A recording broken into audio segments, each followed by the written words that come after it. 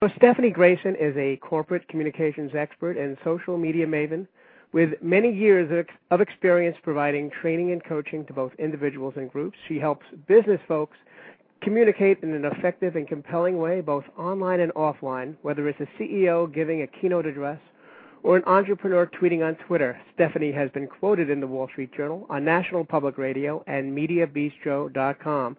You can follow her on Twitter at twitter.com/critiques4geeks. That's critiques number 4 geeks. So, hi, Stephanie. Good evening. Good evening. And I actually did not get to introduce myself because I've been trying to deal with the technical difficulties tonight on Blog Talk Radio. But I am Andrew Poretz, and you can find me at myfuturecoach.com and on Twitter at Coach Andrew. So, Stephanie, this has been an interesting start because one of the things you and I are going to talk about are communications. Kind of ironic. Ironical. So you have a very interesting career in the corporate communications world, and now you are something of a Twitter maven, and you are certainly an expert around the communications etiquette. What could you tell me about that? Well, you know, with all of the changes that have come about because of the technology, there really are a lot of very interesting etiquette issues that have been coming up recently, really that we haven't seen before, as a lot of our corporate communications are shifting towards a more written medium. Okay, tell me more. Well, just for example, if you think of some of the communications that years ago you might have had perhaps over the telephone or in person, not all of them, but a good deal of them have shifted more towards a written medium. So we're talking about things like email, like, more recently, like things like tweets on Twitter or Facebook status updates or, any of those types of communications like text messages. Whereas, let's say years ago you might have left someone a brief phone message about something. These days you're more likely to text it in. I mean, unless it's something very sensitive, and that's where the etiquette decisions come up. Okay, so give me an example of some of the kind of etiquette decisions that you might need to deal with. Sure. Well, just as an example, you have to consider the old golden rule about do unto others as they would have done to you. I hope I didn't butcher that expression too badly, but something along those lines. And think about when you have news that's perhaps, not the mundane, something a little more sensitive, a little more difficult.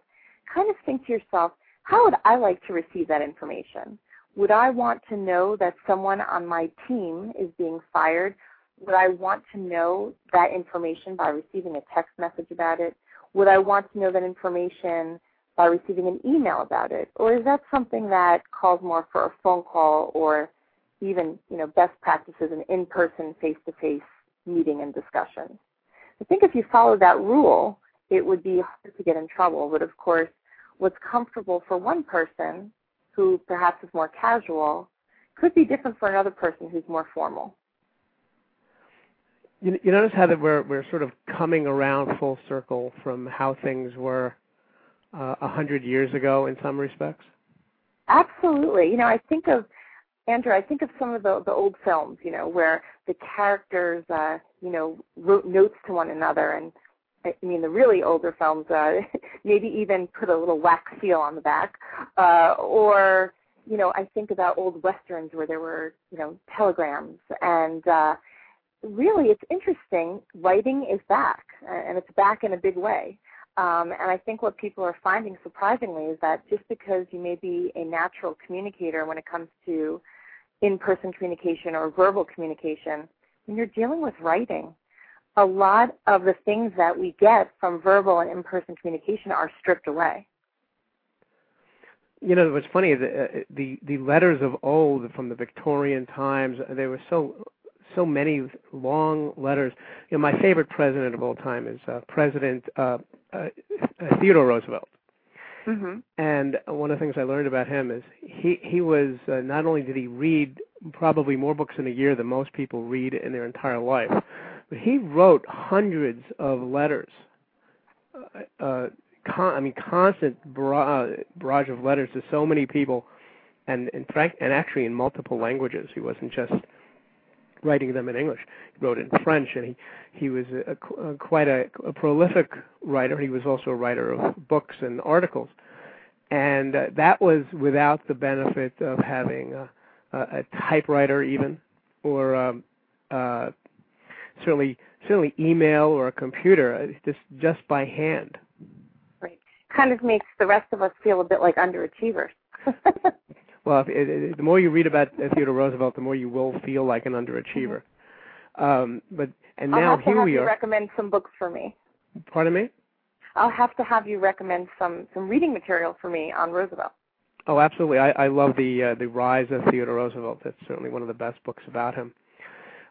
Now, and here we are. We have distilled some of the things that we might have wrote in a long letter. We might have wrote in a telegram, and now we're looking to do that in 140 characters.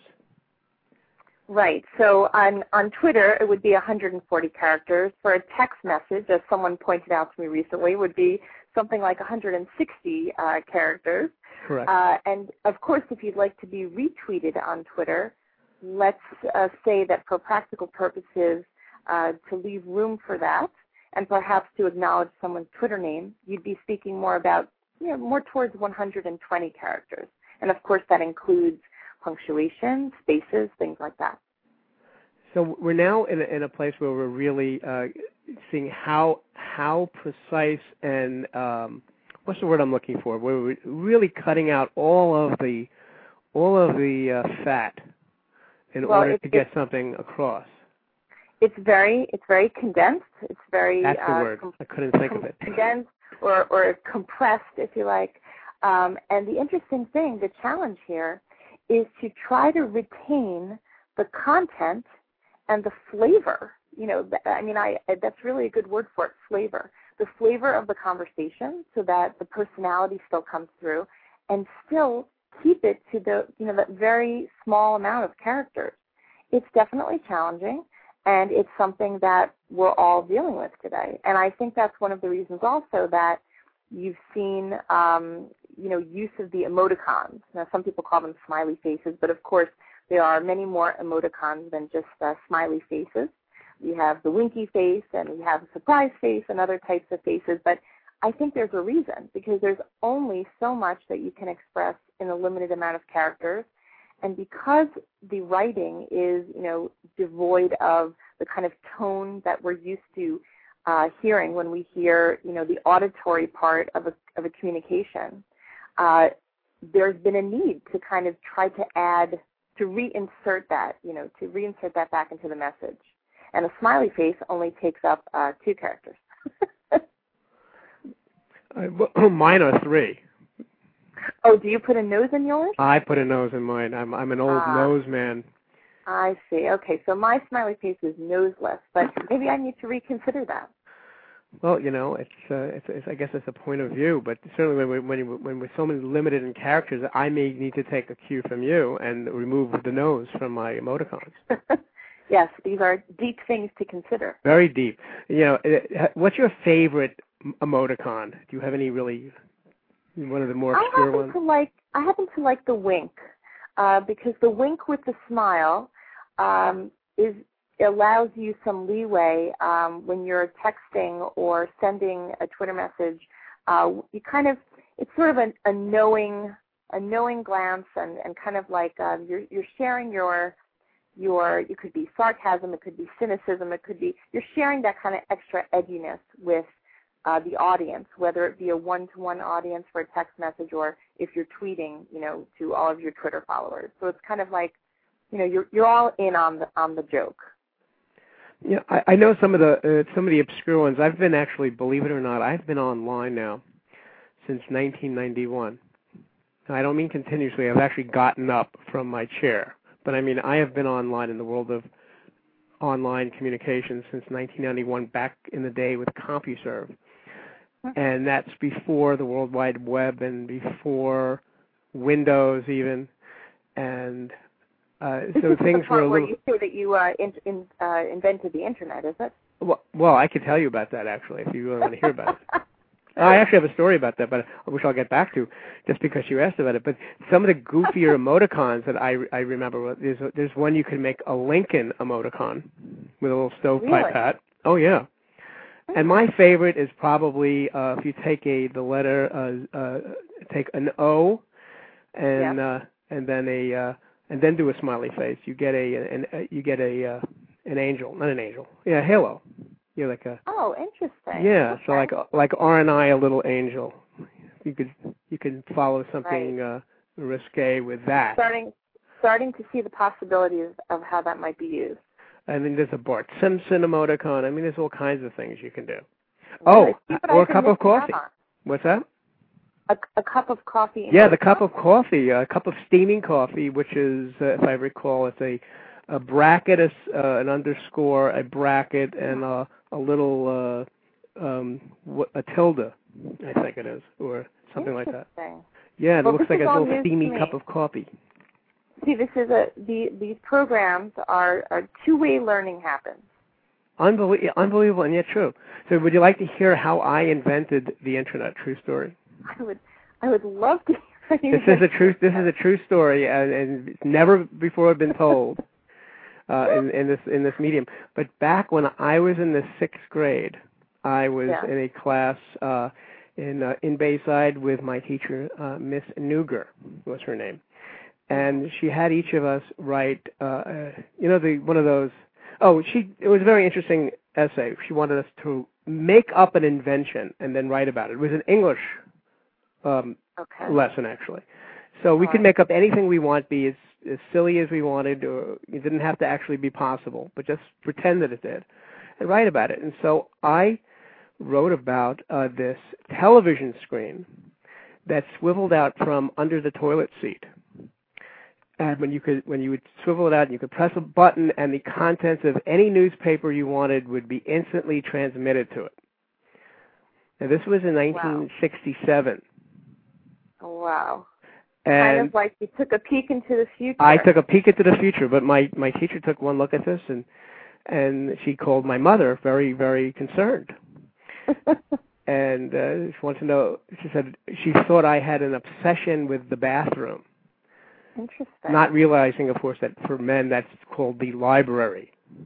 I see. So that's a lot to straighten that out. So yes, I actually did invent the Internet, and then she. Well, I have to say, I didn't expect the powder room to enter the conversation. It took a different direction than I thought it would go. But one of the interesting things that you can get from that is a lot of the great communication ideas, and I'll just say even scientific inventions and discoveries, a lot of times we see the wisdom and application of them far after at the beginning you find out that they were laughed at or met with a lot of challenge and skepticism, and it ends up that they kind of have the last laugh. So I think you and your touch screen idea where the news is on a screen. I mean, clearly, I think if you called up your I think you said a 6th grade teacher. My 6th grade teacher. I think you would have the last laugh there, because in fact we're seeing these days that people are getting their news increasingly online. We're hearing every day, unfortunately, that our friends in journalism circles and TV news circles are in a position where they're either losing their jobs or frightened for their jobs. And we're seeing shifts that really we haven't seen before, with major cuts with print in terms of newspapers, magazines. And we're seeing, a shift in also how network TV is going in terms of their, where they're putting their energies. And even if you turn on, let's say, CNN, they're always saying, check us out on Twitter, check us out on Facebook, send in your questions, check out our blog. So even the on-air mediums right now that have to do with TV, they are all hooking into the social media. And I think, just to your point, if you had brought this idea up a few years, before people were ready to hear about it, people would have laughed. And in fact, a lot of people did laugh at first when Twitter was introduced. They said it was just for people to tweet about what they were doing.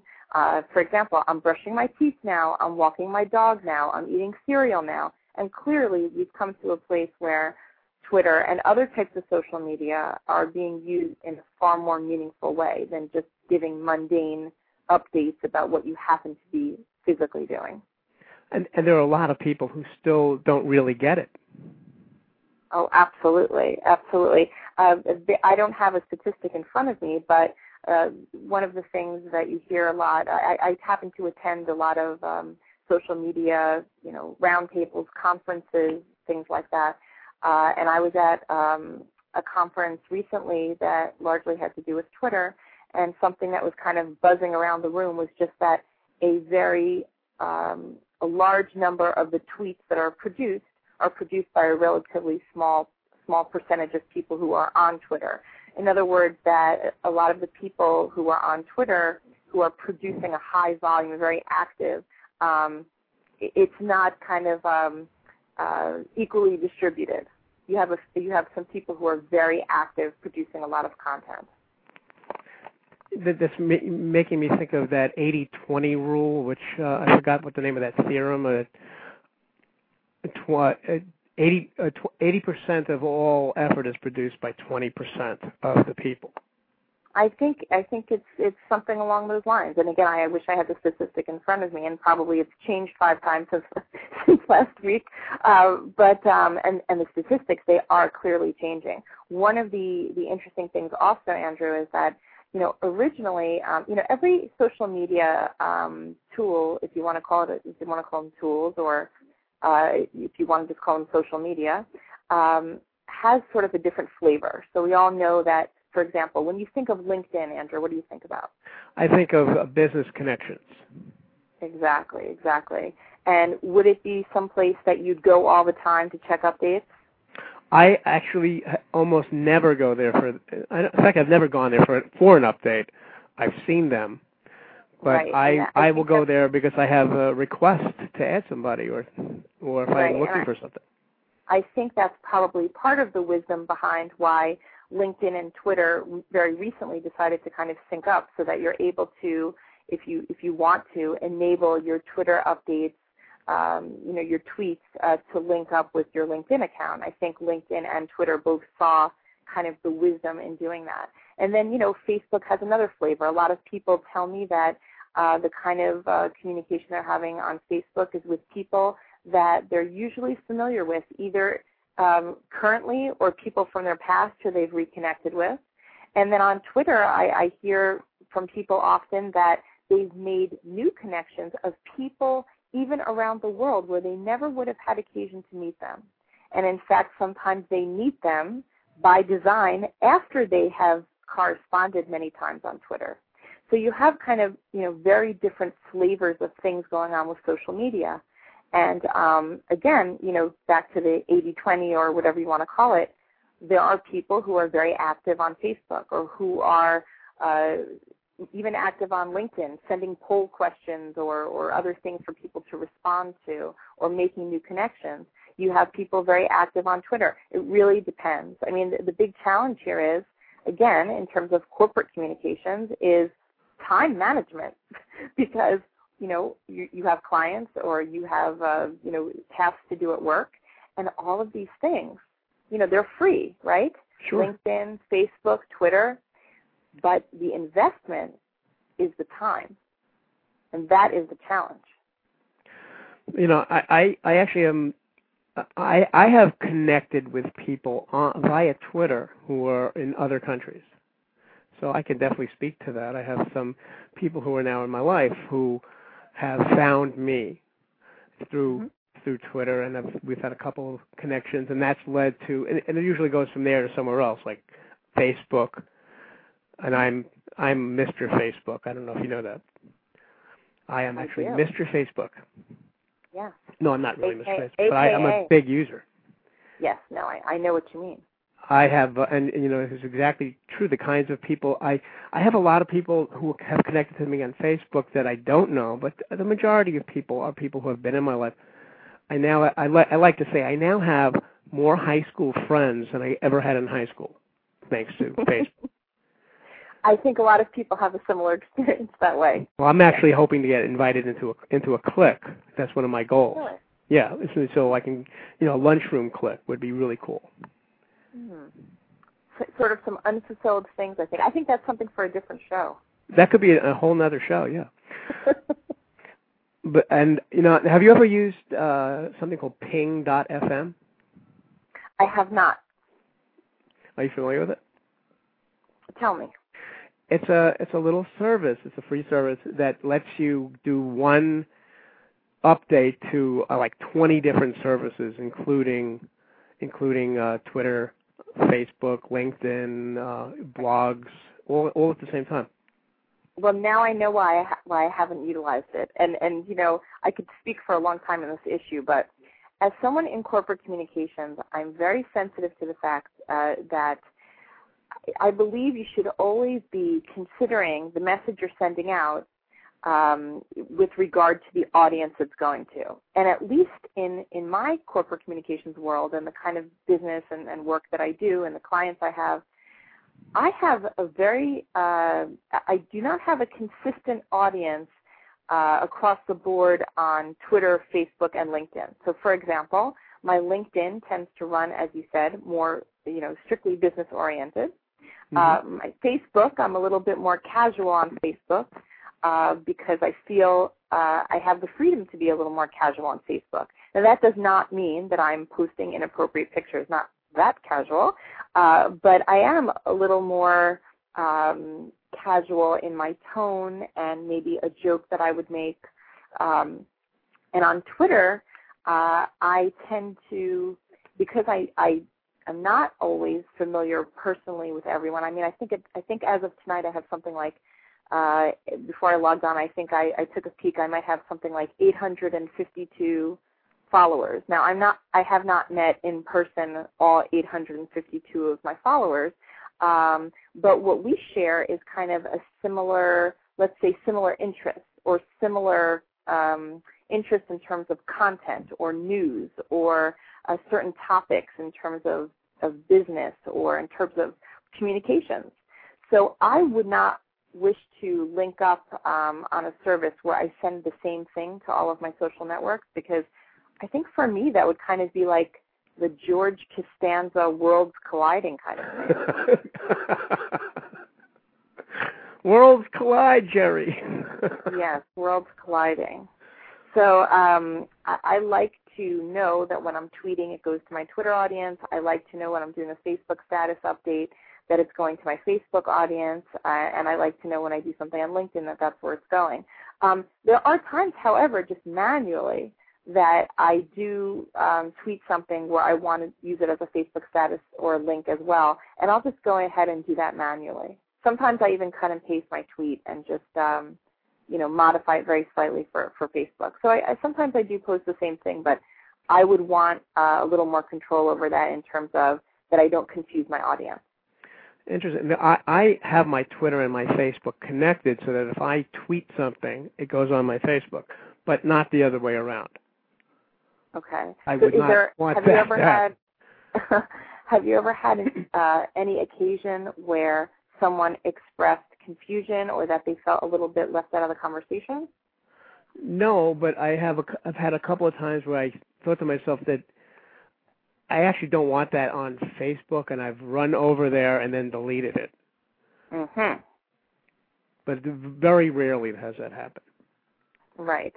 So I guess it really depends on, for each individual person, and especially if you're a person where your persona is largely associated with your brand.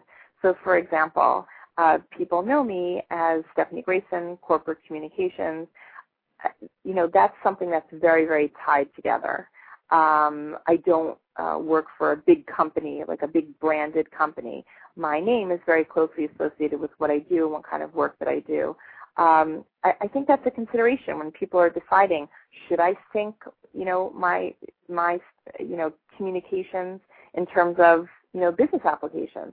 Is my audience very similar on LinkedIn, Facebook, and Twitter? Then the answer might be yes, go ahead and sync. But if you have different audiences, that's really the thing people need to consider. Whether corporate communications are online or offline, you must always consider your audience. Just as you wouldn't tell the same joke to a group of friends you've known since high school, to, let's say, a group of let's say, clergy at a convention, you really need to make decisions based on what's appropriate in terms of your audience. That's if there's only one thing that people remember from our radio chat tonight, I hope they take away, always consider where your message is going. Okay, that's one to write down. Always consider where your message is going. That's great. See there, I just learned something. Mm-hmm. And by the way, that's my favorite part of doing the show. Well, it's one of the reasons that your show is so helpful to so many people is that you do pick a variety of people to interview, and I always find that I learn something as well. Well, good. Just for that, there's going to be a little something extra in your envelope, Stephanie. Really? Yes. An extra tweet. Extra tweet. Extra tweet in an envelope. Yes. So one of the things, since you're pretty up on this, one of the things I've noticed for me as somebody who uses Twitter, and I have a lot of followers, but I have a lot of what I would call junk followers. Have you encountered this? I actually am pretty vigilant about going in periodically and purging what I would call, I guess, spam type followers. Mm-hmm. Some of whose Twitter names I will not repeat on air during your show. I have received, for example, it's a combination really of, I would say, how should I put this, adult type material, mm-hmm. and people who want to sell me, spammers who want to sell me get-rich-quick schemes. Yes. I would say those are the two types of spam followers that people really need to watch out for. And there are certain ways also that you can quickly determine if there's a real obvious spammer. So if you see someone who doesn't have that many tweets to their credit, and also if the picture is very provocative, let's say, you really want to check and see who's following you. And if it becomes an issue, of course, people should know that you are able to block. And you're able to block not only on Twitter, you're able to block on Facebook as well if sure. someone is being inappropriate. The other thing, though, is, sometimes, back to the communication etiquette issue. Let's say you're doing a lot of corporate communications, let's say on Facebook, and someone is writing inappropriate status updates, and you don't care for your Facebook friends to be able to view this person, perhaps mm-hmm. an inappropriate colleague, writing those status updates. There are ways that you can hide that. If you scroll your mouse down kind of on the right margin, you're able to hide updates selectively from people who may be inappropriate without offending them, because they would not know that you have done that. Now, if that's not enough, again, you can go ahead and block them. But at that point, I believe, if the settings are the same as they were recently, that at that point they would know. You're talking about Facebook, right? Yes. Yeah, and actually, and you can really control all kinds of things. Like on Facebook, you can control if somebody even has the right to paste on your wall, for example. Exactly, because a lot of times, whether it's right or wrong, people do make judgments not only on the messages you send, but on the messages, of the company that you keep. So that's something that's also very interesting. And again, that's more of an issue on Facebook than on Twitter, where people are saying, he's friends with this person is writing this. I wonder if this person, if that, reflects upon that person. And again, rightly or wrongly, people sometimes do make these decisions. And again, that's less of an issue on Twitter, and probably less of an issue on LinkedIn, where the vibe is more business-oriented. Yeah, for a while, LinkedIn was going. It seemed like it was going in a different direction as far as it's getting really big and popular. And now it's sort of like the difference between BlackBerry and iPhone almost. BlackBerry, you think about the corporate people with their BlackBerries and versus the people who are having a little bit more of a fun time. Mm-hmm. Which is not to say that there are no fun BlackBerry people, but I think you know what I mean. Yes. Well, again, everything ends up having a flavor or a kind of, I'll even just go ahead and say a vibe to it. So if we go ahead and say that LinkedIn has a businessy vibe, I mean, I don't think that's anything that LinkedIn doesn't know about already. I don't think LinkedIn, people who are at LinkedIn would be shocked to hear that some of the words most associated with LinkedIn are things like business and, business networking and resume and, job search and things like that. And I don't think people at Facebook and Twitter would be surprised to hear the terms that are being associated with their services as well. Someone said to me recently, and I really wish I could remember who said it, but there were actually a group of people talking, and they said something like that, Twitter is almost like a big cocktail party, and there's people there that some maybe that you know, but a lot of people that maybe you don't know. Whereas Facebook is kind of like going out with all your colleagues that you know well from the office, or all the old, a whole bunch of your old good friends. So again, there's also the question of being going more narrow or going in a more broad direction. And, again, also with Twitter, there are instances, even just corporate communication etiquette-wise, where even given all of the broad capability of Twitter, you're still going to want to do a direct message, which for people who aren't familiar with Twitter is very similar to sending an email, where only the one recipient you choose will receive that message. It's for when you don't want your tweet read by everyone. Yeah, that could be quite that limited because it's that you actually have to be somebody has to be subscribed to you. You have to. How's that go? Well, they have to be subscribed to you. You have to have reciprocated. So right. If I'm following you but you're not following me, that functionality, at least how it was set up. Again, these things change all the time. They come up with new things and new settings. But the last time I checked, if one is following the other, but the other hasn't reciprocated, the direct message capability is not enabled. So it would have to be that I follow you and you follow me, and then we are able to direct message each other, which is, again, similar to an email. I'm not sure if that's correct, because there is somebody who is actually fairly well known who he does not follow me, but I follow him. Mm-hmm. And at one time I put out an @ message to him. Right. And he responded with a direct message. Really? And I tried to direct message him back, and I could not. So it worked from interesting. I think that again, one of the things I have to say, because I always like to admit my areas of strength and also my areas of need, is that I am definitely not a tech an IT expert or a tech expert. So if there's some way to make that happen, some magical way to make that happen, I have not discovered it, but perhaps that person knows something, in terms of tech know-how about how to enable a direct message if the other person hasn't reciprocated. I haven't had that experience. Well, I think we're going to have to do a little experimentation.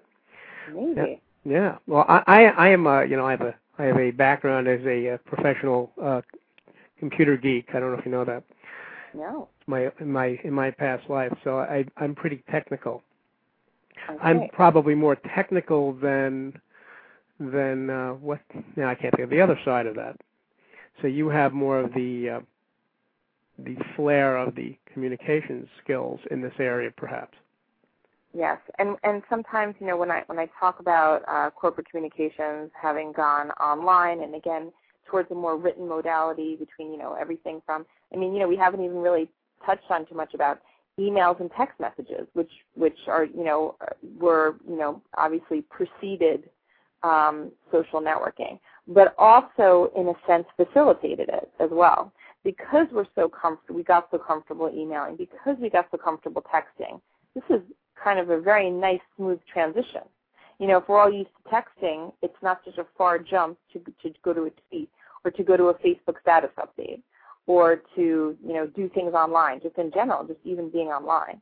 So it's sort of paved the way, I suppose, if you want to think about it that way. But, as the technology changes, there's definitely some benefit to being, more tech savvy. As the technologies get more and more involved than just email and text, Although I think a lot of the social networking sites do try to pride themselves on their ease of use, and they really try to make it easy for people to use because they want people to use them. By the way, I wanted to make sure that I didn't get to put out the number earlier, but we actually have a call-in number. If anybody is out there like to ask Stephanie a question, it's 646-929-2893. Again, that's 646-929-2893. And if you're listening on the replay, you won't be able to call in. I don't know if anybody's ever done that. Now, I think that there is actually a caller online, and I don't know if this is somebody who wants to ask us a question. Okay. So let's find out. Let's. Hello, do you have a question for Stephanie? Anybody there on the 212 phone number? Okay. And I'll take that as a no. I'll take that as a no. Sometimes people call in and they just want to listen to the show. I see. I have to try to get them back on hold. Okay. It's kind of funny. We're talking about, technical difficulties here. Well, yes. And this is savvy. Tech savvy. I have a friend of mine who always makes fun of me if I do something, if my phone doesn't work or something, because Mr. Technical, he always makes fun of me for that. Reminds me of, I don't know if you remember Johnny Carson. Of course. Well, you're younger than I am, so you may not recall. Well, thank you John. so much for that. But I do know Johnny Carson, and even if I didn't see everything live, I certainly have the internet and can search. And I also know that people have told me stories about his characters. I forget, there was one that I think my folks especially liked. Some kind of fortune teller character that Johnny Carson. Kernick. Yes. And in terms of communication, I actually, I had to Google it and just check it out because I hadn't had the privilege of seeing some of that stuff in real time.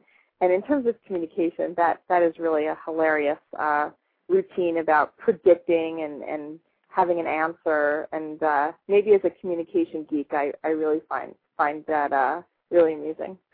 Yeah, I would say if anybody would like to know what we're talking about, go on YouTube and look up Carnac, C-A-R-N-A-C, or Johnny Carson doing Carnac. But I was actually going to think of, there was a character, actually a guy who was a frequent guest of the show, who called himself Stan Can. He was a little small guy, and he would come on with all these gadgets and all kinds of interesting technological things, and they never worked. Which was he would always just be so inept, and they would just fall apart, and he would just have such a hard time with it. But it never ceased to amuse me. And so I sometimes, when I have moments where things don't work technologically, I think I'm having a Stan Can moment, and it's one of those things that more and more people have no idea what I'm talking about. But again, you can go on YouTube, look up Stan Can. I think that's actually a really excellent that you brought that up. It was a very opportune time for you to bring that up, because one of the things that I always coach my corporate communications clients is that although the technology is fantastic, things do happen, and at any time that you're ready to have a corporate communications event, that could be anything. It could be a conversation. It could often be a presentation. You always have to be ready to go on without your technology, and I cannot emphasize that enough. PowerPoint sometimes fails, and sometimes, again, you think you are able to have internet access, so that you can, access certain things. And sometimes that fails as well. Sometimes it's a temporary fail and you're able to call it up by the end of your meeting. Sometimes not. So I always advise that some old school preparation is always in order when you have a really important interaction that you know you're going to have, or you have a presentation. You should be ready to go on as if all of your technology will fail. And then if you have the benefit of using that technology when you're presenting or when you're speaking or when you're interacting, that's fine, that's great. But you should be well-versed in what you're going to talk about or what you're going to address, present on, etc., before you approach important communication events for your business. And that's interesting. So what might you have had, before I got you on the phone, getting through our little technological problem, I actually had several minutes of, I guess you could call it radio silence, where I said, please stand by, where I had to deal with trying to make the thing dial out and call you. And right. Anybody listening would have heard the actual dialing and the ringing and you picking up. Great. Yes, very, very smooth. So what might you have suggested in such a situation? I mean, I think sometimes also, we're all human, and sometimes, look, we've all heard of instances, for example, where someone has a hot mic, but they're not aware that their mic was turned on early, or perhaps the segment is over and they're not aware that their mic is still live. And I think the important thing, we've all heard, I hear you kind of chuckling, but we've all heard instances like that. There were actually some things in the news, both in the not so recent past and in the recent past, where people did have a mic on and perhaps said some off-color comments or comments that were controversial when they thought their mic was turned off. Yeah, I was just thinking of Reagan. Do you remember the Reagan one? I do not. I was thinking more in terms of there was something with Jesse Jackson where he had made a comment about, I believe it was Jesse Jackson making a comment that he was disappointed in Obama, but he used some very colorful language. I don't know if you know what I'm referring to. I don't. Not in this one. He thought that his mic was off, and so he had to address that, and that comes in more, in terms of PR and crisis communications, depending on what was said with the hot mic. There was also another episode, I think it was someone maybe in the Bush administration who called someone a colorful name. I'm trying to think exactly who it was. Called someone a colorful name that starts with an A and ends with an E, and thought that their mic was off when they made that comment. Oh my! Anyway, I think the important thing is that if you're caught saying something that you thought you said in privacy, especially if it contains colorful language, like in those two examples, that you should really address that quickly and just really acknowledge it. I think the worst thing to do is to try to deny it. I mean, especially with today's technology, everything is searchable. You can replay tapes over and over again. They become viral on the Internet. If you say something that wasn't meant for on air, just, really address it and say, wow, excuse my language. I mean, there's also something also with Sue Simmons, I guess pretty recently, where she had made a comment to one of her staff there who had put up the wrong image for a story, and she kind of used a 4-letter F word. Yes, that one I heard. And we all heard it on air. And again, she addressed it. I believe it was the very next broadcast. She said, I used some language that, some people find offensive, and for that I apologize. So I think that's the important thing, that if you had technical difficulties, you've acknowledged it. You certainly, at least by the time we connected on the phone, you didn't say anything inappropriate or use any language. So there's nothing to apologize for, just to acknowledge, look, we've had some technical difficulties. That's all. Very easy. Sure. By the way, the Reagan one, which you may recall now that I say it, but he said, we bomb Russia in 5 minutes. and that really, that was huge.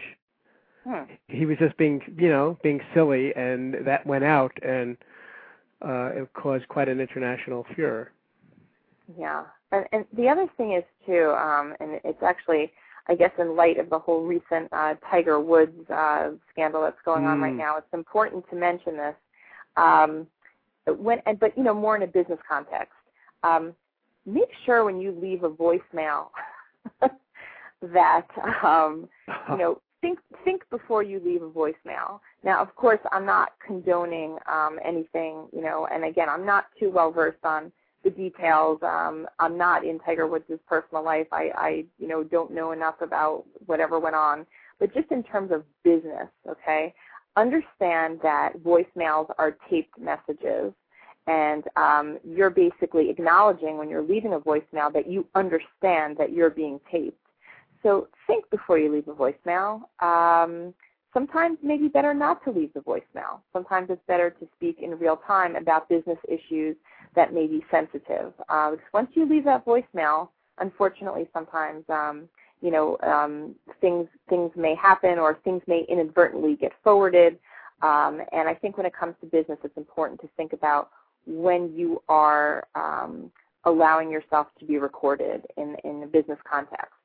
The same goes for email. Don't email angry to someone on your team. Those emails are, you press send and it's out there forever. And that goes also for tweeting. I always tell people, please do not send written communications when you are in a heightened state of emotion. That means when you are angry, when you are euphoric, when you have had a few drinks at a bar. These are not good times to send written communications.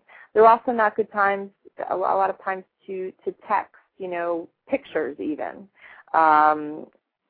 Whenever you're in a heightened state of emotion or sort of an altered state of emotion, those are not really good times to send any type of business communication. Best to address, issues with text or email or tweets or Facebook status updates or LinkedIn when you have a level head. And if you're not sure about something, take a moment, step away before you press send, reread it, and see if you still want to send it. Yeah, I have found that when I have a lot of emotional charge on something and I want to write an email, one of the first things I do is I take out the address, or I might put it in the body of the letter, and then save it as a draft, and wait. I usually try to wait like 24 hours when it's something like that, because I have looked at it the next day and said, oh my God, I am so glad I did not send this thing. Right, and that should say a lot to people. That I think probably other people have had that experience where they breathe a huge sigh of relief that what they wanted to send yesterday or last night or early this morning is something that he didn't send. And of course, there's also sometimes miscommunications. So you might get heated about something that you think, you feel it's very unfair, or you feel someone's been, a situation is unjust. And then you might find out more information about that situation later in the day that makes more sense to you. And you're definitely glad you didn't send that email. So I think it's good to not have a knee-jerk reaction, especially in business communications, and make sure you get all the information, or as much information as you can. And again, to really not press that send button anywhere with any type of written communications. And again, I'll even include recorded communications like voicemail, to not do that until you really have more of a level head about you, really thought things through. Of course, that goes for verbal and in-person communications too. How many times have we seen people at a meeting, for example, who talk, or get upset prematurely and they haven't even heard the other side of what's going on? So I think in business communications in general, better to listen first, collect your information. But of course, we're human beings. We're not robots. We're emotional creatures. And a lot of times we make mistakes. So again, if you do make a mistake, own it and own it quickly. So you say, you know what, I was really premature to, say that to you at the meeting, and I apologize. And I think when people are forthcoming about, hey, look, I made a mistake, let me do right by it, I think people are usually pretty understanding. Yeah, I would tend to agree with that. So many possibilities for things to get misconstrued, and it's very important to know that nowadays everything we do, there's a potential for it to come back and haunt you. Mm-hmm. Emails, texts. I mean, even texts can be, as you heard, speaking of Tiger Woods, supposedly hundreds of texts, and then this woman that he supposedly sent them to has kept them and sent them. Right. And of course, there are different, situations when you think about a context of personal relationships versus whether they're messy or not, personal relationships versus, in a business context. Of course, every set of situations has its own context and its own sort of rules of etiquette. So, of course, the type of things that you would talk about in a business situation, there's some different rules that apply than when you're texting in a personal situation. But again, it's really important to, I think, in either situation, understand, to your point, that these things, they are forever. I mean, even though you can go ahead and delete a tweet after you've made it, it's still out there. It's just that you've deleted it from your stream. Mm-hmm. But people pick up on things, and it's very searchable. And these things, especially controversial things, do have their way of finding their way back to our radar long after they've happened. Especially if there's new controversy that bubbles up, so they might want to now look to the past to see if there was any indicator of that in the past, or if you've said something in the past to contradict something you've said in the present. That's a favorite a lot of times in media situations that are sensitive, where they go back and research and see, did you say something last year that was in conflict to what you said this year? It's very challenging. It could be very challenging to. Yeah. And that sort of thing has come back to haunt people running for office, for example. Absolutely. I was remembering when John Kerry was running for president, and he probably forgot about half the things he'd ever said 20 or 30 years ago, but everything came back to show him as somebody who couldn't make up his mind about what he felt. Right. I remember when the whole Madoff scandal, the Bernie Madoff scandal was breaking, that all of a sudden they kept running this old interview they had with him where he was talking about business. And, of course, the high level of irony, just watching him talk about business. And they had a body language expert saying that when he was being interviewed, at one point I think he said the word bad or something, a word like bad. I think actually it was the word bad. And he gestured towards himself with his hand as he said bad. Mm. And, of course, the body language experts had a field day with this, that on second glance, wow, was this an indicator that he was, kind of like playing a trick on everyone and knew it and was almost like flaunting, like kind of like, catch me, I'm bad. So it's very interesting, the kind of things that come up, especially after something's in the news, where everything is searchable and everything kind of comes up for just a review or, multiple times to be reviewed.